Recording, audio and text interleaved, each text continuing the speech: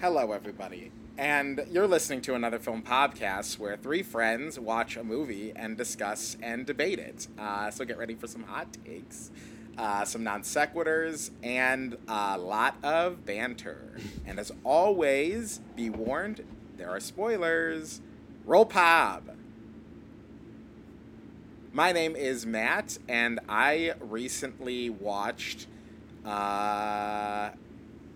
Disturbing Behavior, starring Nick Stahl.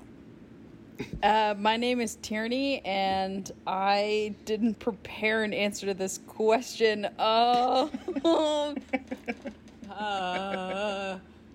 you read anything recently? What did I most recently watch on Letterboxd that you guys thought was funny? Shrek? No, I don't know. Truly panicking. I'm looking to Letterboxd right now. Hold on. We'll get an answer for this. Oh my god. You watched... It's okay. Michelle Wolf. Oh, yeah, that's the most recent stand-up special. Okay, thanks. We can move on. Woo, boy. Not a film, but a special. My name is Collin, and I recently watched Stop Making Sense for the first time ever in IMAX, and it fucking ruled. Look at that. Look at all this watch.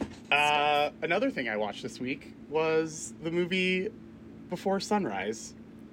Oh, interesting. Harmony.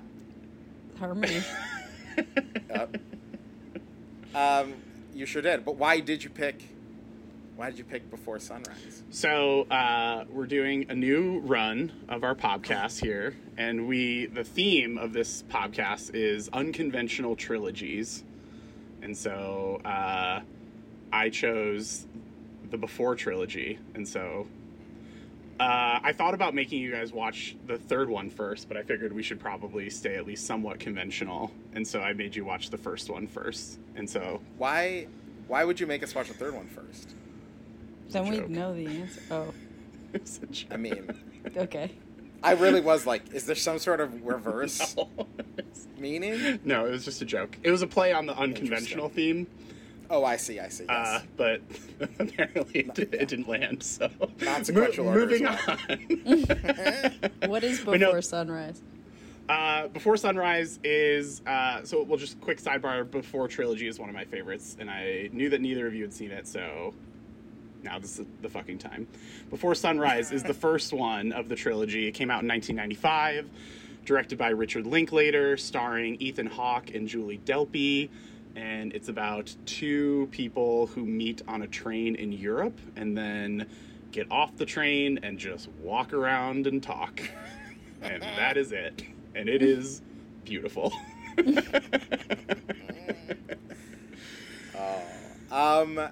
Well, I'm excited to talk about this movie, but our listener should know we're going to be doing things a little differently here in what I'm just now in this moment calling the Road to 100, which is the 12 movies, Truly including just this one. That on us. Yeah, I was like, where's he going with this? The Road to 100. Which is this 12 films that are between us and our 100th episode. So we took this opportunity, now coming back from our little hiatus, to... Little hiatus. We forgot to drop the broadcast news episode for 2 months. You know, you gotta keep them guessing, is what the great showman. We're nothing showman if not unconventional, I would say. True. We don't believe in conventions. Comic book. Or otherwise. Otherwise. I was going to say ovens, but those are convection.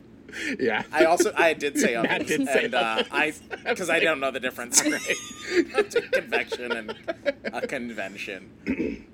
But part of the way that we're going to talk about movies now is using a little rubric that we assembled from some elements that we appreciate in film.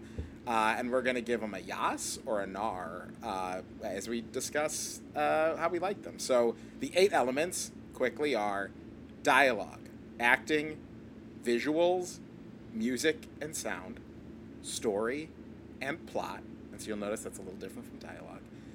symbolism, resonance, which could be like cultural impact, and the last one is emotional connection. And so that's how we personally feel about the movie. So those movies that maybe suck, but we just love so much. I like that you were like dialogue and plot are not the same thing, as if they're often misconstrued. You know, some people don't know what the plot is. I was thinking for the first time. Yeah, I can like, think of a few people. Is that me? No, I was just. Is I that was, Is that Richard Linklater? No. That is weirdly topical. I was thinking for the first time when you were reading these off and you said music or sound, I was like, what if we ever do Sound of Music for the pod and none of us choose that? Damn. Yeah. I like the costumes. Yeah. The dialogue is good. The singing, not so much, but the dialogue really solid. Yeah. I didn't like the historical aspect. But anyway, we're just gonna each pick 3 things that we want to talk about. We have each already picked 3 things. Yes, exactly. Yes. And then we will discuss those. So, Collin? I can start. It was my pick. As you may have guessed by now, all of these were yasses for me. I love this movie.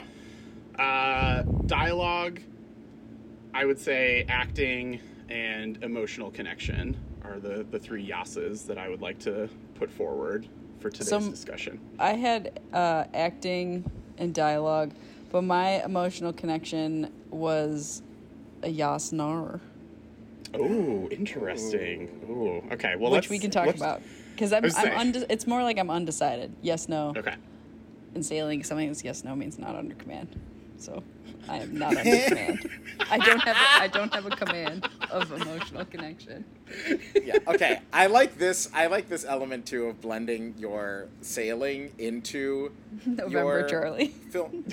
Like I like you being like, I'm not in command of that particular part. Let's keep doing that. All right, Matt. I'll do my best.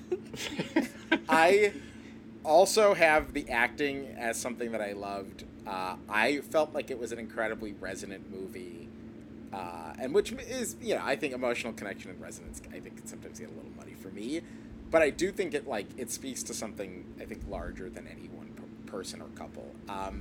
And I think the dialogue was incredible. I think we're kind of all in the same space, and I think. Yeah, I mean, we'll talk about this, but the fact that plot is not a factor in this movie is also fine with me. So we'll talk about that. Well, I think should we start with... Oh, go ahead, Tierney. I was going to say, if we start with dialogue, I have a theory as to why it's so good. I was going to say, I think we should start with dialogue and or acting and get to the emotional connection and or resonance later, because I think we're all fairly on the same page with the first 2, I guess. And it sounds like Tierney is, what was it? Out of control? Not under command. Not under command. Out of control. It's a November Charlie. Tierney's out of control. So I think that with dialogue, if we start there, my theory as to why it's so good is because it is also written by a woman. Mm-hmm. If it was only a man, it would not be that good. And there's several instances where I was like...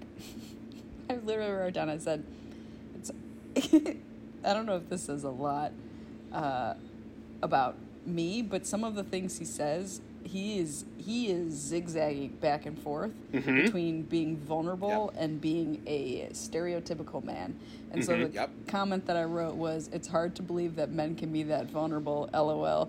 And then 3 scenes later, when we got to the fortune teller, I went, oh.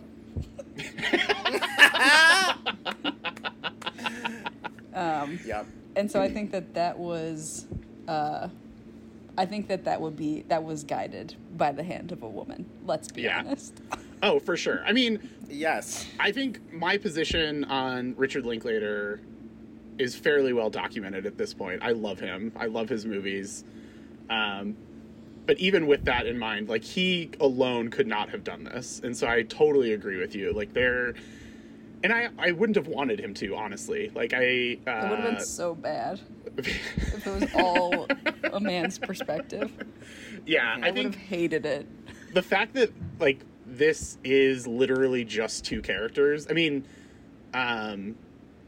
obviously there's, like, way more people that are involved here, but, like, well, not way more, but there are more people who are involved. But it's, like, a 50-50 split between these two characters. And I do think that, like, the fact that one of them is a woman, if this movie were written by a man, it just wouldn't work. And Correct. I think one of the things that I love so much about this movie is how engrossing just the conversation is, right? Like, and I think that obviously what I'm about to say is not that novel, but like, in order for a conversation to be engrossing, the dialogue and the writing has to be really, like, it has to be really high. Yeah, like, it has to be real. It has to feel true. It has to, like, it has to be genuine, and it has to, like, it just wouldn't have happened if Linklater was writing this on his own. And I do think that, like, having his writing partner, whose name I'm blanking, it's Kim something. I can't think. Yeah. I mean, to the point where I I hadn't seen this. I knew you loved it. Our friend Jim loves it, and he has been trying to get me to watch this since, like, 2013. And I never have. And I think subconsciously that was part of it, to the point where when her name popped up in the credits, I went, oh, okay. Whew. Actually, I, like, sighed. I was like, oh, I'm in okay hands. Yeah. Yeah, and I think that is an important part of the movie that I think keeps it from sinking, is absolutely the balance that, and maybe not even balance, but I think, like, he is a much more unlikable character in more moments than she is. I think she is pretty normal and realistic and likable the entire time. But I do think the moments in this movie where you do kind of, where the only conflict you could even say that really exists are in the moments where Ethan Hawke's character, what is his name again? Jesse. Jesse. I feel like I do not remember Jesse that James? being said. Is that what His name is James. No, his name's James. Everybody calls him Jesse, and Celine is like, wait, Jesse James? And he's like, no, just Jesse. Okay, I was maybe not paying attention at that moment, but fucking rude. I'm so sorry. Must have been when you were looking at the rubric. I think it was, actually, because that was early on in the train scene. But I do think it's like, it's such a subtle movie in those moments, like The Fortune Teller, which I think his reaction to that is the first time that you start to doubt maybe his intention, just how and just how likable or how real he actually is, like how much of it is him gonna becoming a man, just becoming like, you don't believe in all that phony stuff, and especially when it's something positive about her life, to kind of cut it down like that. You can see, and this is probably getting too early into acting, but I think there's too many moments of acting anyway. But I think that, like, in this movie particularly, I do think that dialogue and acting are very entwined. There's a reason why we both had both of them. Exactly. It's true. Yeah. Maybe we just merge into both. Because I think actually that is true. It's like, they are made better because of each other. Where I even asked Chris, who I was watching this with, like, was this devised or was this pretty tightly scripted? He's like, this one was pretty tightly scripted. And, like, in future installments, Julie Delpy and Ethan Hawke had a little more writing credit and stuff. So in the subsequent films, which we'll get to in subsequent episodes, they're actually credited as co-screenwriters. Right. So, like, but these characters in this form are so new that, I mean, the authenticity of both of them is in the dialogue, but their performances of that dialogue are so natural and so believable that something as small as that moment with the fortune teller, where he's kind of diminishing the magic that she kind of witnessed, you can already see in her face kind of like, I don't really want to listen to this anymore. Like, can you stop talking? Yeah. And for that to come back later in a really honest way of how those kinds of discussions actually bubble up again, of just like in relation to a different topic of conversation, being like, well, you know, there was a moment back there when you were the fortune teller that I was kind of like, I don't know about that. Like, it felt so real for that to be something that she was reacting so genuinely that we were able to immediately be like, oh yeah, I think I'm also mad for you. Mm-hmm. And it was a point of contention. It was something that rubbed her the wrong way. And there's a few other moments like that too, where he kind of does these things where you're like, she's being a lot more open than you are, and she's being a lot more honest than you are. I mean, even the questions initially on the bus, yeah, I thought it was a pretty good, I mean, you guys are both men. I don't know. Mm-hmm. I assume our listener can tell by the depth of your voices. I am a female, and it is very, I thought it really captured well what it's like being on a date, and how a lot of times the woman is supposed to be more open, etc., than the man. Mm-hmm. I did think my, like, one caveat with the script, and this is building off of what you were saying, Matt, is, like, that fortune teller was done really well, and then, like, those, like, recurrent things was done really well.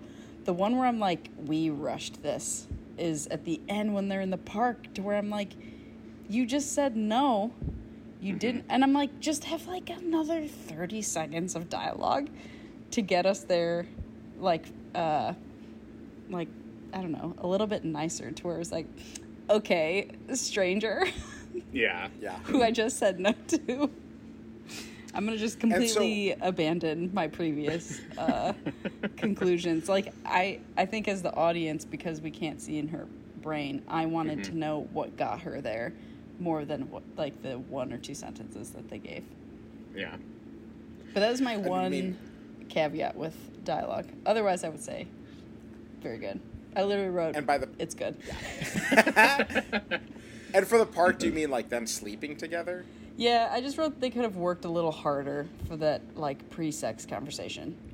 Sure. You still want the payoff? Do they have sex?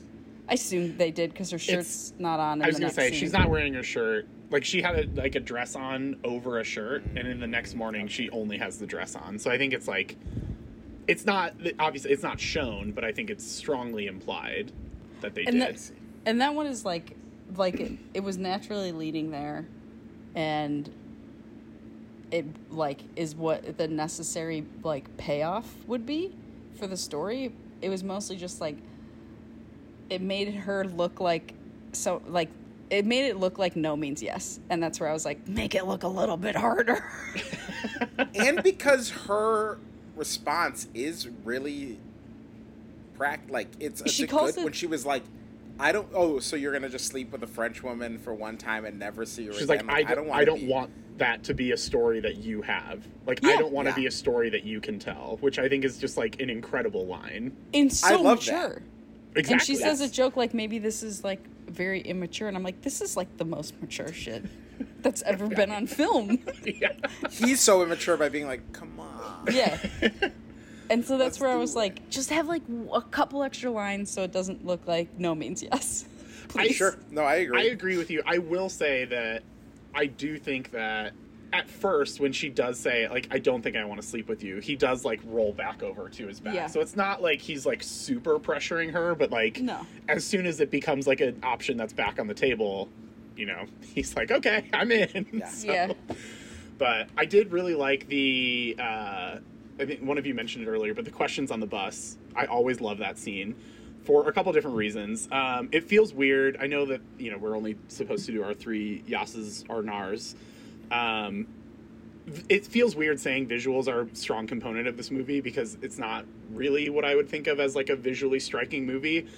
But there are a lot of, like, long takes, which, you know, I'm a sucker for. And this is not, like, a traditional, you know, like, long take type situation, but it is just, like, that whole sequence in the bus is like a 5-minute uninterrupted take that's just them having a conversation, and it's, like, mesmerizing to watch them talk.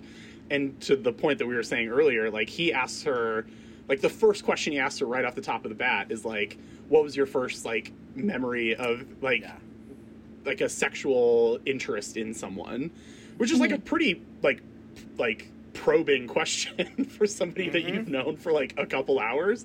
So it's like bold that he like goes there, but she's game, which I think is really fun. And then she immediately is like, have you ever been in love? Which is a super deep and like real question. Like his question is just like, I'm a 22, 23-year-old dude I'm who just thinking about sex. Right, and like I'm just always thinking about sex, so like of course that's his question.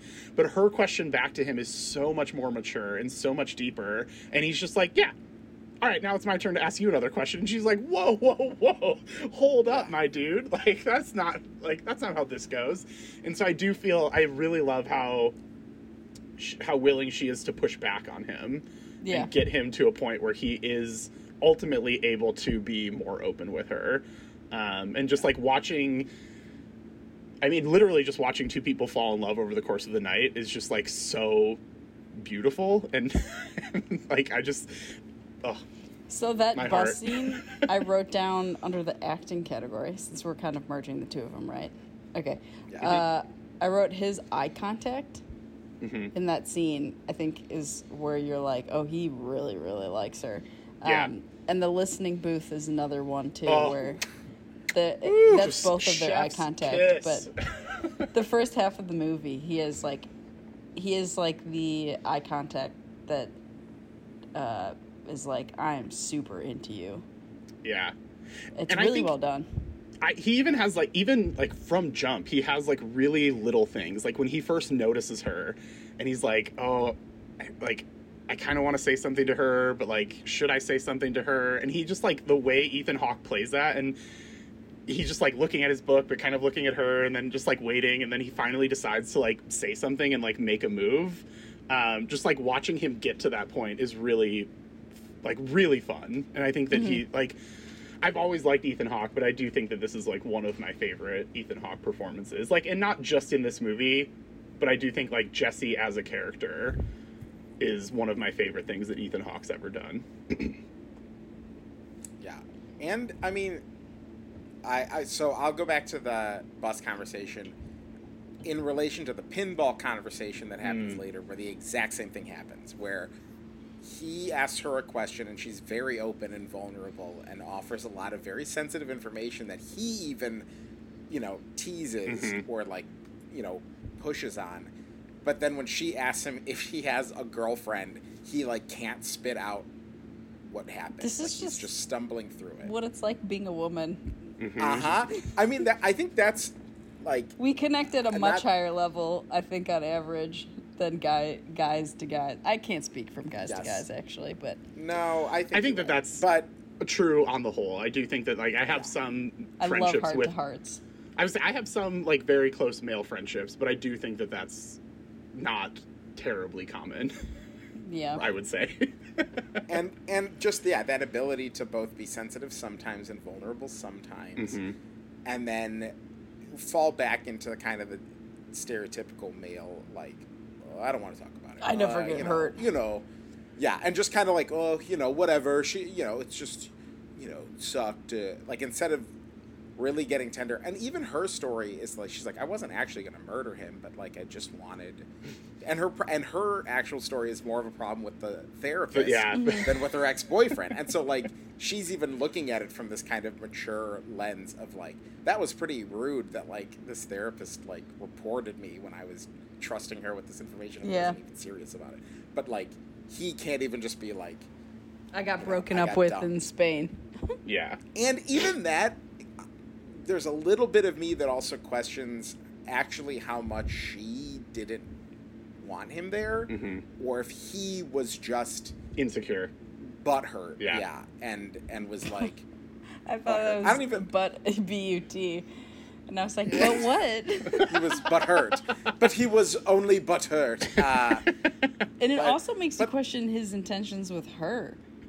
Is it just like he didn't bust a nut in Madrid and now wants to do it in Celine? And goes like, lists all the men. Jesus Christ. But yes, I was just about to say that, Matt. Like when he does, again, like I feel like Celine does a really good job of pushing him and not letting him get off the hook when he tries to just like slide by. But when he does get to a point where he actually is explaining the situation, he's just like, yeah, and all of her friends were there. And he lists off, like, 3 dudes, and it just feels like very, like, this guy, and that guy, and this guy. And then there's also 2 other women there. So, like, it is a group of 6 people that is evenly split along the gender lines. But, like, when he mentions the girls, he's just like, oh, yeah, and her. Like, it's very clear that he was just, like, and again, it's possible that, you know, she'd been abroad for however long. As a person who's been in a long-distance relationship, I can relate with that being extremely difficult. So, like, I do think that there are probably also before phones. And, yeah, in the 90s. Right before phones. Like, I do think that there probably is an element of truth in his story, but I do think that it does raise the question of, well, like, was it as much her fault as you were leading us to believe? Or was it, like, a little bit of both? Like, you came out here expecting this romantic thing with a person you've been in a relationship with, and you realized that, like, you weren't going to get that. And not even, like, a sexual thing, but just, like, a romantic European thing. And it just, like, wasn't that. And so were you jealous because she has other friends that aren't you? Like, you know, I do think that that's an interesting thing. I also like that, like, they finally have a somewhat real conversation at the pinball machine. But then literally the next shot is them walking up some stairs and him talking about some certain, like, species of ape that fucks all the time. And they're just like, yeah, they're super happy. So he's like, oh, why did you bring that up, Jesse? I wonder what your ulterior motive is here. Also, he negs his ex-girlfriend's art history program. He's like, she's in some annoying art history program. And it's like, uh-oh. Red flag, Celine, get out of there. Yeah. No, I'm just kidding. I do love him as a couple, is, but like, he does have some red flags. An element of, like, it's sort of what you were saying, Collin. Does he just want a European romantic holiday, and he's just doing it with Celine? And then it's like, they seem to have a connection, but that it just makes you question his, like, intentions. Mm-hmm. One thing about the pinball machine scene, about acting, since when was pinball a full body experience? Yeah, and every time I watch this movie, it was so distracting. It's driving in TV and pinball in movies. Everyone is like, they're like humping the thing, and I'm like, most people just stand there and flick their fingers. Like, just hit the button. Yeah, but it was like distracting to where, like, when you first mentioned pinball, Matt, I was like, what did they even talk about during pinball? It wasn't until you said it that I remembered, because I literally was like, I was so distracted by their movements. I think so. That's one thing I always notice when I watch this movie is that, like, they're just aggressive. Pinball playing is really funny, but also the way Julie Delpy holds a beer bottle. She, like, holds it, like, closed fist around the neck, which I was like, that's so freaky. I literally don't think I've ever held a beer bottle like that in my entire life. And I've consumed many beer bottles in my life, and I don't think that's ever been a thought to, like, yeah, I'm going to hold this, like, it's... Oh, I've held it like that. Oh, it's so weird. Those are the two things it's that fun. I always... No, I, like, hold the bottom of the beer bottle. I don't hold it by the neck. By the neck, it feels like you really you're, and then like, when you right in. You go to take a drink, your fingers are just pushing against your lips. Yeah. Yeah. You can practice kissing on it like when you were younger. Anyway, the bum, quote unquote, Vienna bum, Austrian bum that they run into who writes them the poem. The poem? I definitely didn't think he was a bum. I thought he was just hanging out by the river. I think he's like a starving artist. He's like, I'm not going to ask you for money. Bum might be a little aggressive, but I do think that they call him a bum. Ethan Hawke calls him a bum. Jesse says, like, I like this Vienna version of a bum. But, Vienna bum. He's also, like, just smoking a cigarette on the side of the river. But anyway, that poem even, and how... It's another... I think, like, that is another scam. Another fortune teller. Well, Is it a scam, or is it some sort of cosmic hint that where they are is the right place? Because the poem itself says things like, you already know me, and we don't know where we're going. Mm-hmm. And, like, these things that, for her, you can tell in her reactions, she's picking it up as, like, oh, shit, this is, like, confirmation. Mm-hmm. Yeah. And for him... immediately after that conversation, he's like, yeah, well, he probably had most of that written It's out. just And pure you're like, cynicism. Shut Yeah. up. Just like- Yeah, the cynicism. And I think that's what's so fun to watch about their two performances is that neither is overtly the opposite direction of the other. Mm-hmm. Like, he says cynical things and brings up cynical topics and I think his background of being like a mistake and his family and his parents acknowledging that, I think really paints that character to be kind of like cynical about everything, to kind of look at everything with like a yeah but kind of approach. And she's not bubbly and she's not a manic pixie dream girl. Right. She's just an incredibly like kind of straightforward and rational young person who like says things. And I love the way that the conversation turns at like around the monkey sex thing or after the pinball, where he brings up like wanting to murder her boyfriend, and she's like, no, but I'm saying something real here about like wanting to love and be loved. And like that conversation where he has to kind of look internally and shed some of this defensive layer that he's been putting up. And it's because she's kind of like, no, it is important to be loved by people and not just to care about what you achieve. And that's like their backgrounds are kind of the opposite in that sense too, of she's been told like what's a better version of your career than the thing you want to do, and she just sees it as like, no, it's just about love. It's just about like the quote, isn't everything we do in life just to be a little more loved? What's that from? Incredible.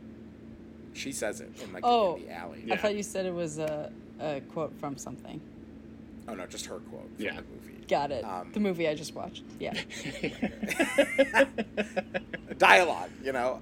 But no, I think, I guess in summation around dialogue and acting, I think they really go hand in hand because the performances really are so authentic that they're so authentic that you recognize things that aren't even said that come off to you as like, ooh, I don't know about his intentions, or like, oh, I don't know if she really liked that, or even the hesitation, the initial hesitation that she has to put up when he's like, why don't you just come off this train with me?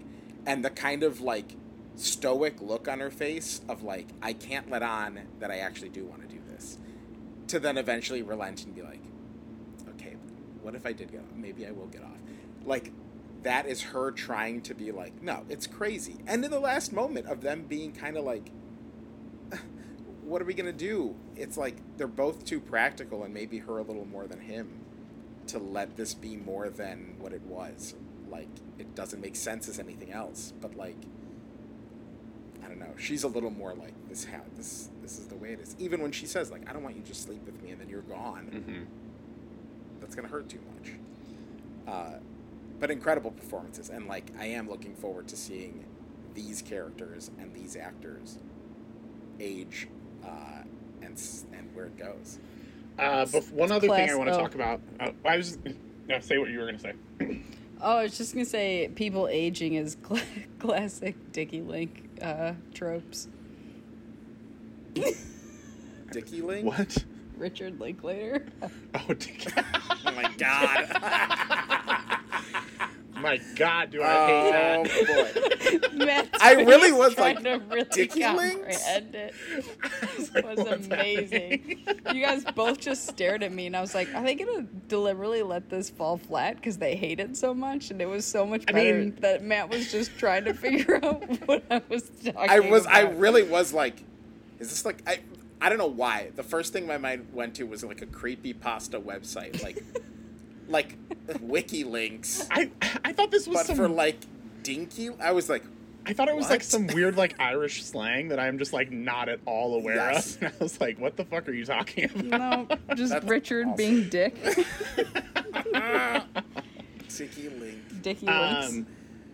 But one other thing, it is true though. I want to talk about just briefly in like the dialogue acting category before we move on. The scene in the cafe where they like have those fake phone calls with their friends is magic. I love that Pure scene magic. So much. And every single time I watch this movie, I love everything, but I'm always just like, I just want to get to that scene. Like, I will happily watch the preceding hour and 10 minutes, but, like, here's what I'm here for. Like, this is why I grabbed this off the shelf and put this in the player and hit play. Like, that is just such a wonderful set piece for this movie. And it's a wonderful culmination of, like, okay, we've finally gotten to the point. Like, over the course of this day, they, like, met each other, and they were both very guarded. Well, one of them was very guarded. One of them was, like, a little guarded, but, like, open up a little bit more. And then we get to this point where they're both, like, truly, fully, openly honest with one another. And watching each other's faces when they're having their conversations, like, when she's talking to her quote-unquote friend, and Jesse is just like, oh, she's talking about me, to me, and she set up this, like, fake way to do it because she's not quite comfortable enough with me to just say this to my face, so she, like, developed this ruse that we could play along. And then when, like, she's, like, impersonating his friend, and just like, I don't know, man, chicks are weird, and he's just, like, has this look on his face like, this is the perfect woman. Like, you can just see how much he, like, genuinely loves her. And just, like, on his face. And there's a really great moment where he is holding the fake phone up to his hand, and she's saying something, and he just, like, puts his hand down. Like, he's just so engrossed with what she's saying. And then he's like, he has the realization, like, oh no, I'm still supposed to be holding this phone. And it's such a small little thing, but every single time I watch it, it is just, like, the most endearing thing. And I love it so, so much. Yeah, I feel like I'll rewatch that scene after we're done, because it was incredible. And it's their reactions of feeding off of this, like, man, like, this is magic. Like, like, at no point does it feel like either of them is putting on a show for the other one to, like, tell them what they think they want to hear, because it really is, like, these genuine reactions. Like, it really, like, that, the reactions and the exchange is magical. And especially, like, the first time they meet, they're, like, futzing with little salt shakers and, like, you know, occupying their hands and looking around the room. And in that scene, it's just, like, they are locked in and, like, outlining their meet cute, like, outlining the way that they met each other, knowing that this is the only night they're going to see each other, or so they think. I do think that maybe is a good transition or good segue into the emotional connection, because, again, I every single time I watch this movie, I am just so invested in these two characters, and I just, like, love watching them fall in love. And this is probably, when I watched it earlier today, this is probably, like, the 6th or 7th time I've seen this movie. And I just have a stupid grin on my face. Like, I caught myself halfway through one of the sequences, and I was just like, oh, I'm just, like, smiling. I'm, like, alone in my apartment watching this movie that I've seen however many times, and I'm just so happy to be able to watch these two people. Like, I'm so happy to be a fly on the wall of their love story. And I just, like, it's... I truly cannot describe how much this movie, like, affects me on, like, a deep level. Aww. But yeah, I don't really have much else to say. That's just, like, a very strong yas for me, because it's just, it's so beautiful. I'll reinforce that, since I also had, like, I had resonance, but again, maybe we make emotional resonance one. I thought it was cultural resonance and then emotional connection. That's probably fair, and I would say then I'll change mine to emotional connection, because I think I was pretty able to immediately lock myself into, oh, I've done this, or I've noticed this, or, like, this is that feeling. I mean, like, and there's so many. I feel like the movie's packed with moments that are both authentic, because they're just, you know, lived experiences that exist, and also, like, such authentic small moments that you're like, oh, I've never seen this on screen before, really, or done in this particular way. And, you know, the listening booth is just silent, like, it's just the music playing, and you can tell both of them are waiting for the other one to maybe notice them looking at the other one, and maybe this is when they kiss. No, maybe not right now. But you can see all of the gears turning as they just like listen to this music together. And walking around the streets of Vienna, I think, I've talked about like dating and how on a bad date, there's like the gaps in conversation. There's like the lulls that you don't really know how to get out of and are just kind of like, oh no. And the only lull that happens for them is between them getting off that train and actually being in Vienna and him being like, this bridge is pretty cool. And she's like, yeah. And he's like, this is weird, isn't it? And it's like, yeah, that transition moment is always a little tough. What's the first time there are stakes, right? Because like on the train, right, there are no stakes, right? Like worst case scenario, I'm in an uncomfortable conversation, but at some point I can get off this train. But like when she's like, yeah, I'll get off and then I'll spend an entire night with you in Vienna. It's like, well, what do we do now? Yeah. And I had a couple very pleasant experiences with people in Europe that felt not exactly like this. Like, this is clearly not the same.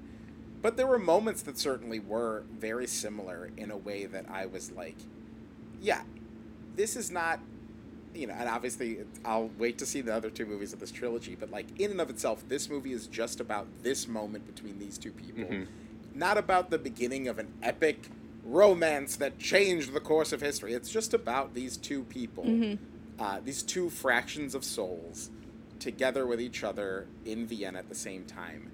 And like they say, I think that's such a beautiful moment too, where they're like, this isn't even supposed to be happening. Like, neither of us is supposed to be here right now, but this is where we are. And that felt so true to me of just like how it feels to be, in your 20s or even in your 30s, like as a single person, to feel like the adventure around the corner could have all these moments that you remember and that you like really feel this connection to another individual in a moment that is unique to just you two. It only exists for both of you. And that really, like, yeah, I was smiling the whole movie. I was laughing out loud to not jokes, but just like reactions or little things that they did, little hand gestures, or just like ways they reacted to the other person that like felt so true that I couldn't help but like smile and laugh to be like, yeah, this is how it feels. Like, this is exactly what those moments feel like at their very best, and it is pure magic. And walking away from the other, and I mean, it's the same as Call Me by Your Name. The end of Call Me by Your Name, where you're just left with like, you're alone now. Like, the thing that you shared is over, at least for now, but probably for good. And it feels sad, but you're also kind of like, what do I do with all this? Like, what do I do with all this energy and memory? And stare into the fire and cry. Yeah, I was gonna say. Yeah, or just take the escalator down. Hop on a different train or on a plane. But no, I think like I was incredibly emotionally invested in this, and in both of them, and wanting both of them to give the other what they need, especially, sadly, mostly her to him. Yeah, being like, you need to break out of your shell, and you also need to like feel loved by somebody who can make you slightly less toxic. You're not very toxic, but the little bits of you that are a little still like, blustery. Even being like, oh yeah, girls will be the one to be like, hey, fuck you, but it's the guy who's going to get his life on the line. It's like, okay. I mean, girls will literally die. Right. And that response too is so perfect when she's like, I mean, I think men can hurt and do hurt women way more and harder. So I don't really think you need to be the one worried. And I was like, this is incredible writing. So, I feel like if Jesse were in 2023, he would say something that was like, the post-Me Too era has been really hard on men. Yeah. Can I kiss you? I don't even know if I'm allowed to anymore. But my residence... Oh, sorry, go ahead. I was just going to say, I'm glad that this movie was made when it was made. Just say that right now. But I thought it was really good, and it was like lovely. Like all the things you guys said, it was lovely to watch this unfold and seeing like little. It's one of those movies where it's so specific that it becomes universal. To where, like Matt said, you can see bits of like things that you've experienced in it. The reason this is like part a nar is that why are you partially out of control on this one? Not under command. And this is like, I don't know if it's because this came out, 28 years ago, and you've had 28 years of cinema since then, but it's like you said that in italics. Yeah. Cinema. But I don't, it's like, it was hard to be like, is this original or is this cliche? Sure. Yeah. And I think, I can't tell if it's like that it's been referenced so many times that when you see the original, you like think of all the other things. Or that like I've had some of the conversations, I was like, I've literally had similar conversations in my life to where I'm like, maybe I'm cliche. And so that's where I was like, I liked it and I enjoyed watching it, but then I was like confused because I was like, I don't know how much has then been repeated, like been churned through pop culture.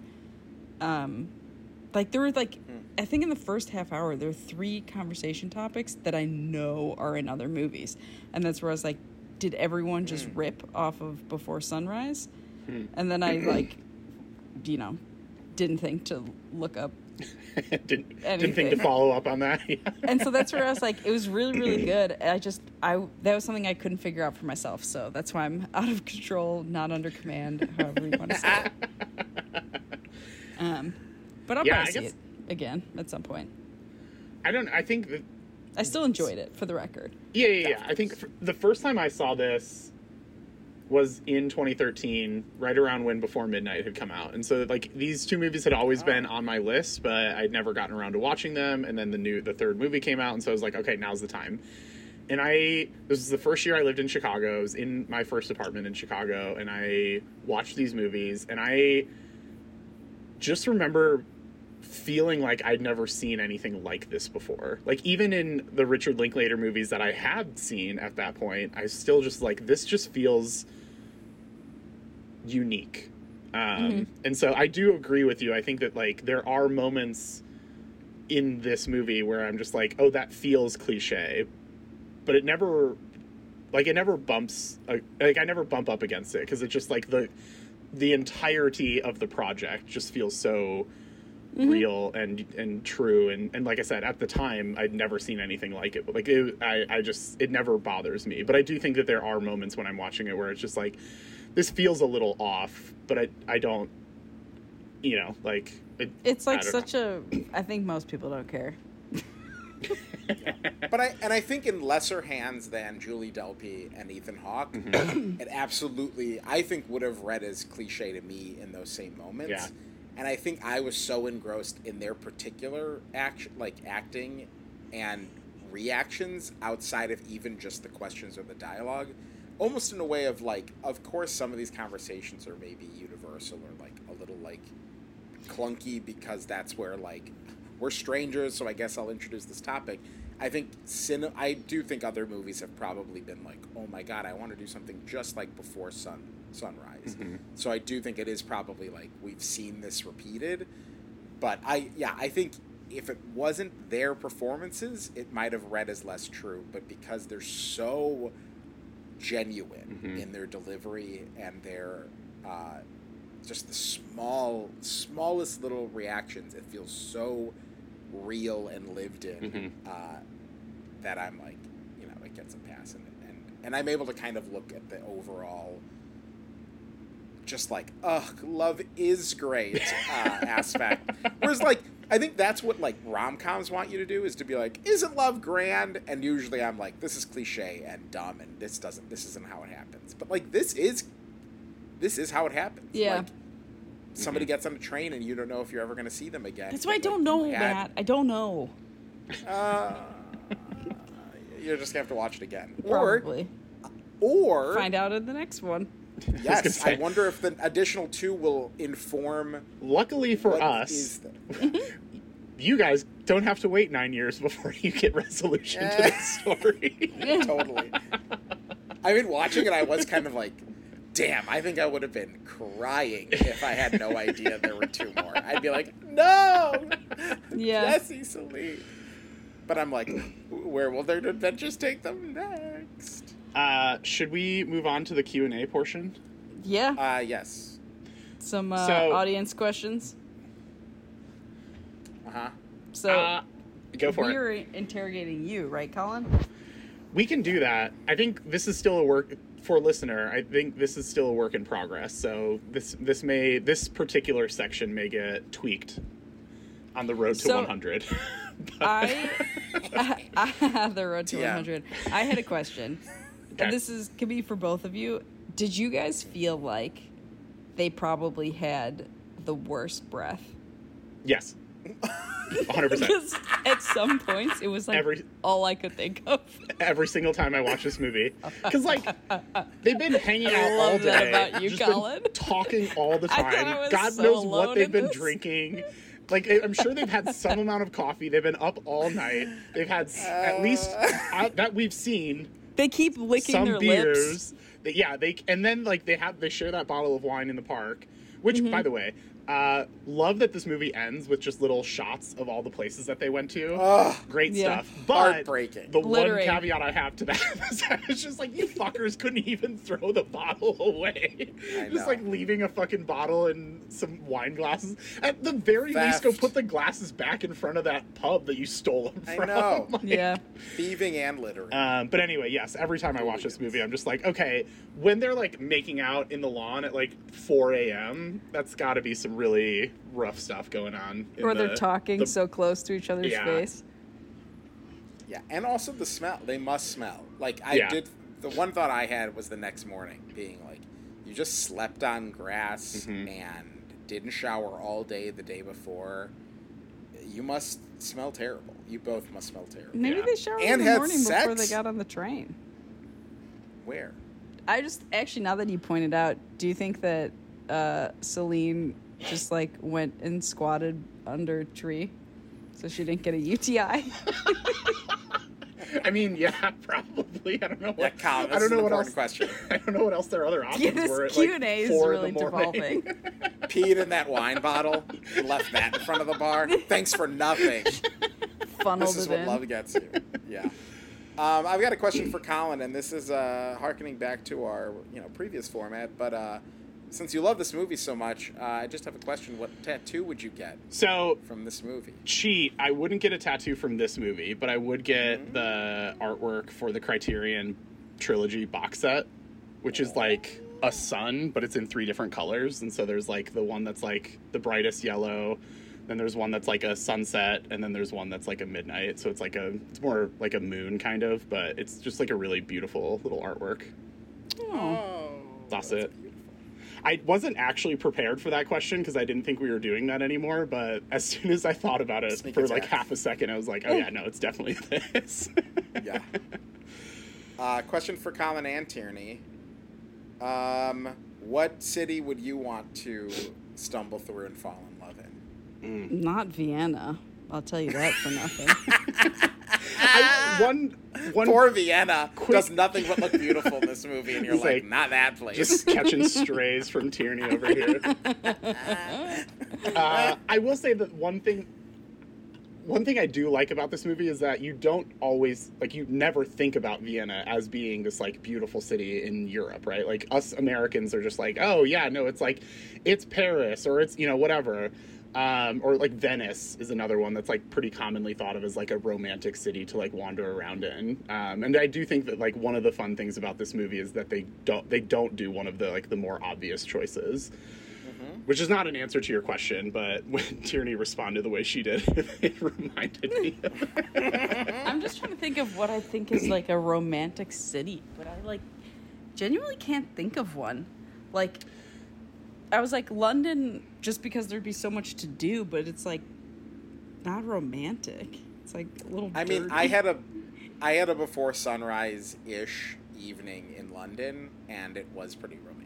Okay. So. I know parts of it can works. be, but it can also not be. So that was the first one that came to my mind was London, and then I was like, okay, but let me think of something like Venice, because I don't think Venice is romantic. So just give me a second, Collin. You answer. I'm gonna think about this.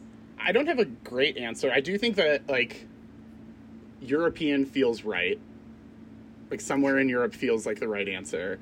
And I also would want it to be somewhere that I've never been before, which is a lot of Europe. I've only been to Europe once, so there are many options on the table. But I do think the idea of, if I were to have this type of experience, I would want it to be a place where I can experience it for the first time with that person. Like, Yeah. I mean, probably Celine she definitely had been. She said that she went to that graveyard when she was a kid, but, like, pretty obviously Jesse had never been there before, and so, like, getting to experience everything fresh does sound really I feel ideal.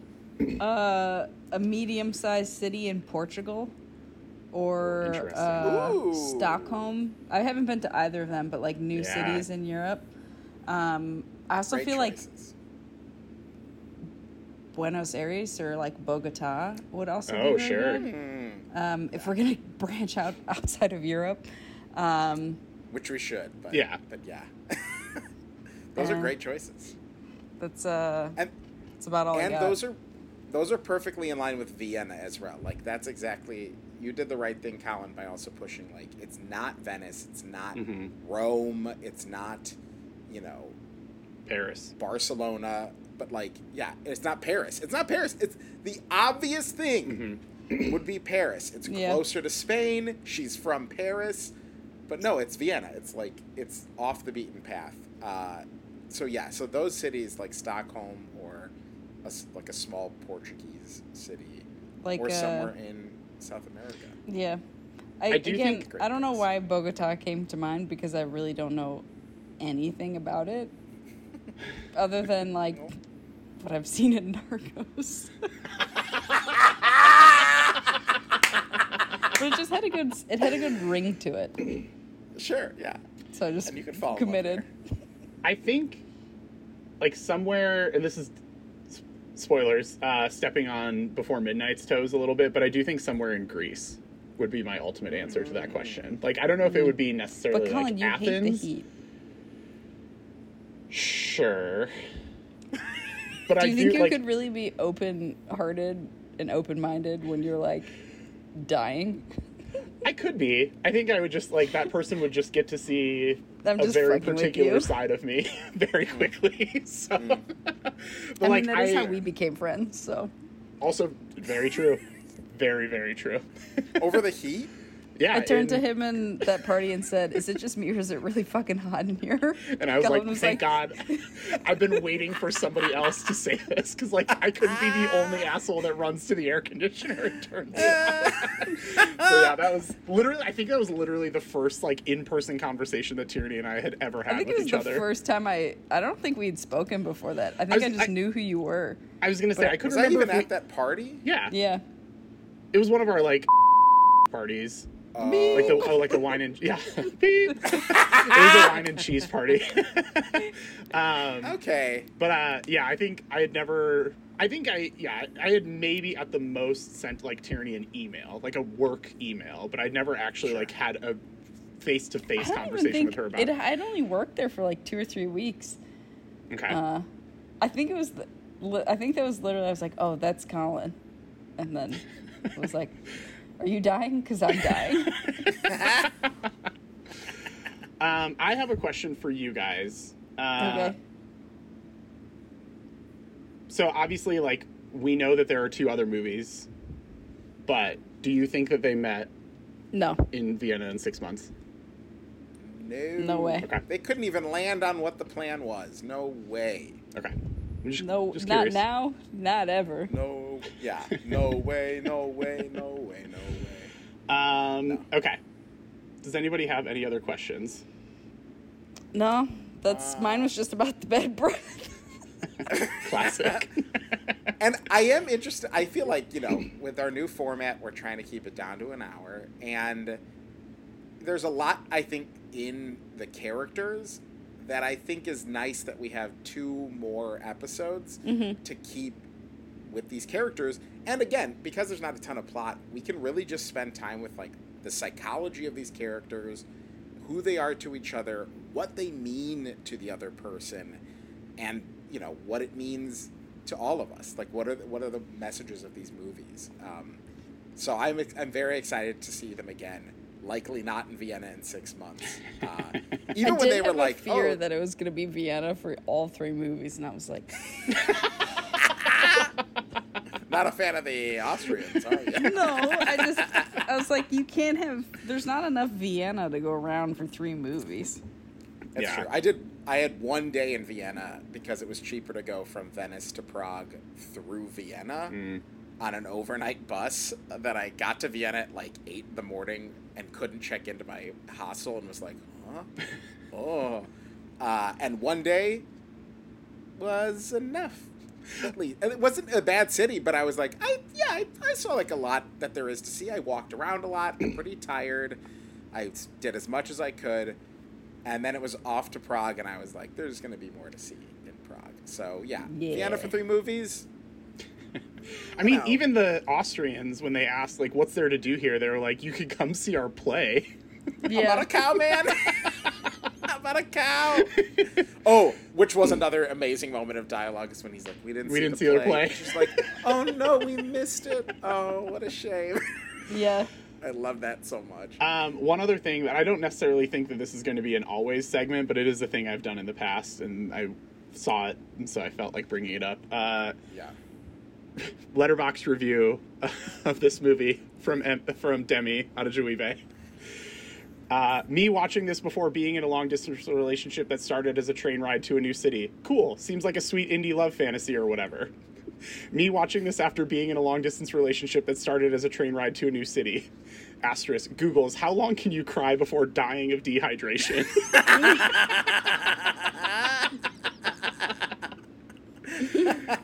So good.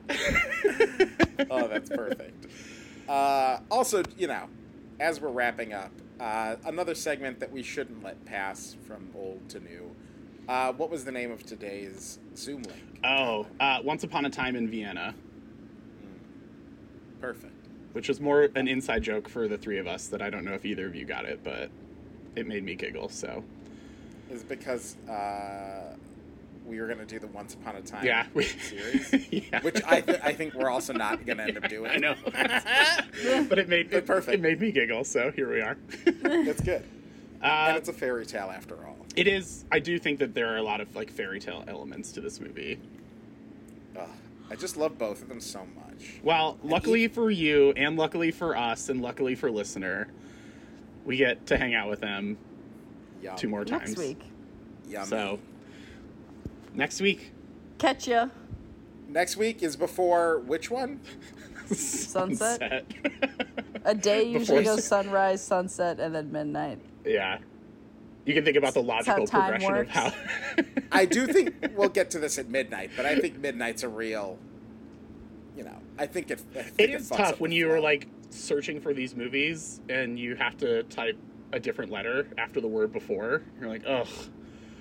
The first 2 I only had to type before and then the letter S, and Letterboxd knew what I was talking about. But this third one I have to before M. Ugh. And now we got to do it before noon next time. Tea time. We should. Anyway, okay, so before sunset is our next one next week. Well, great. This has been a great conversation, and I guess all that's left to say is I'm finished.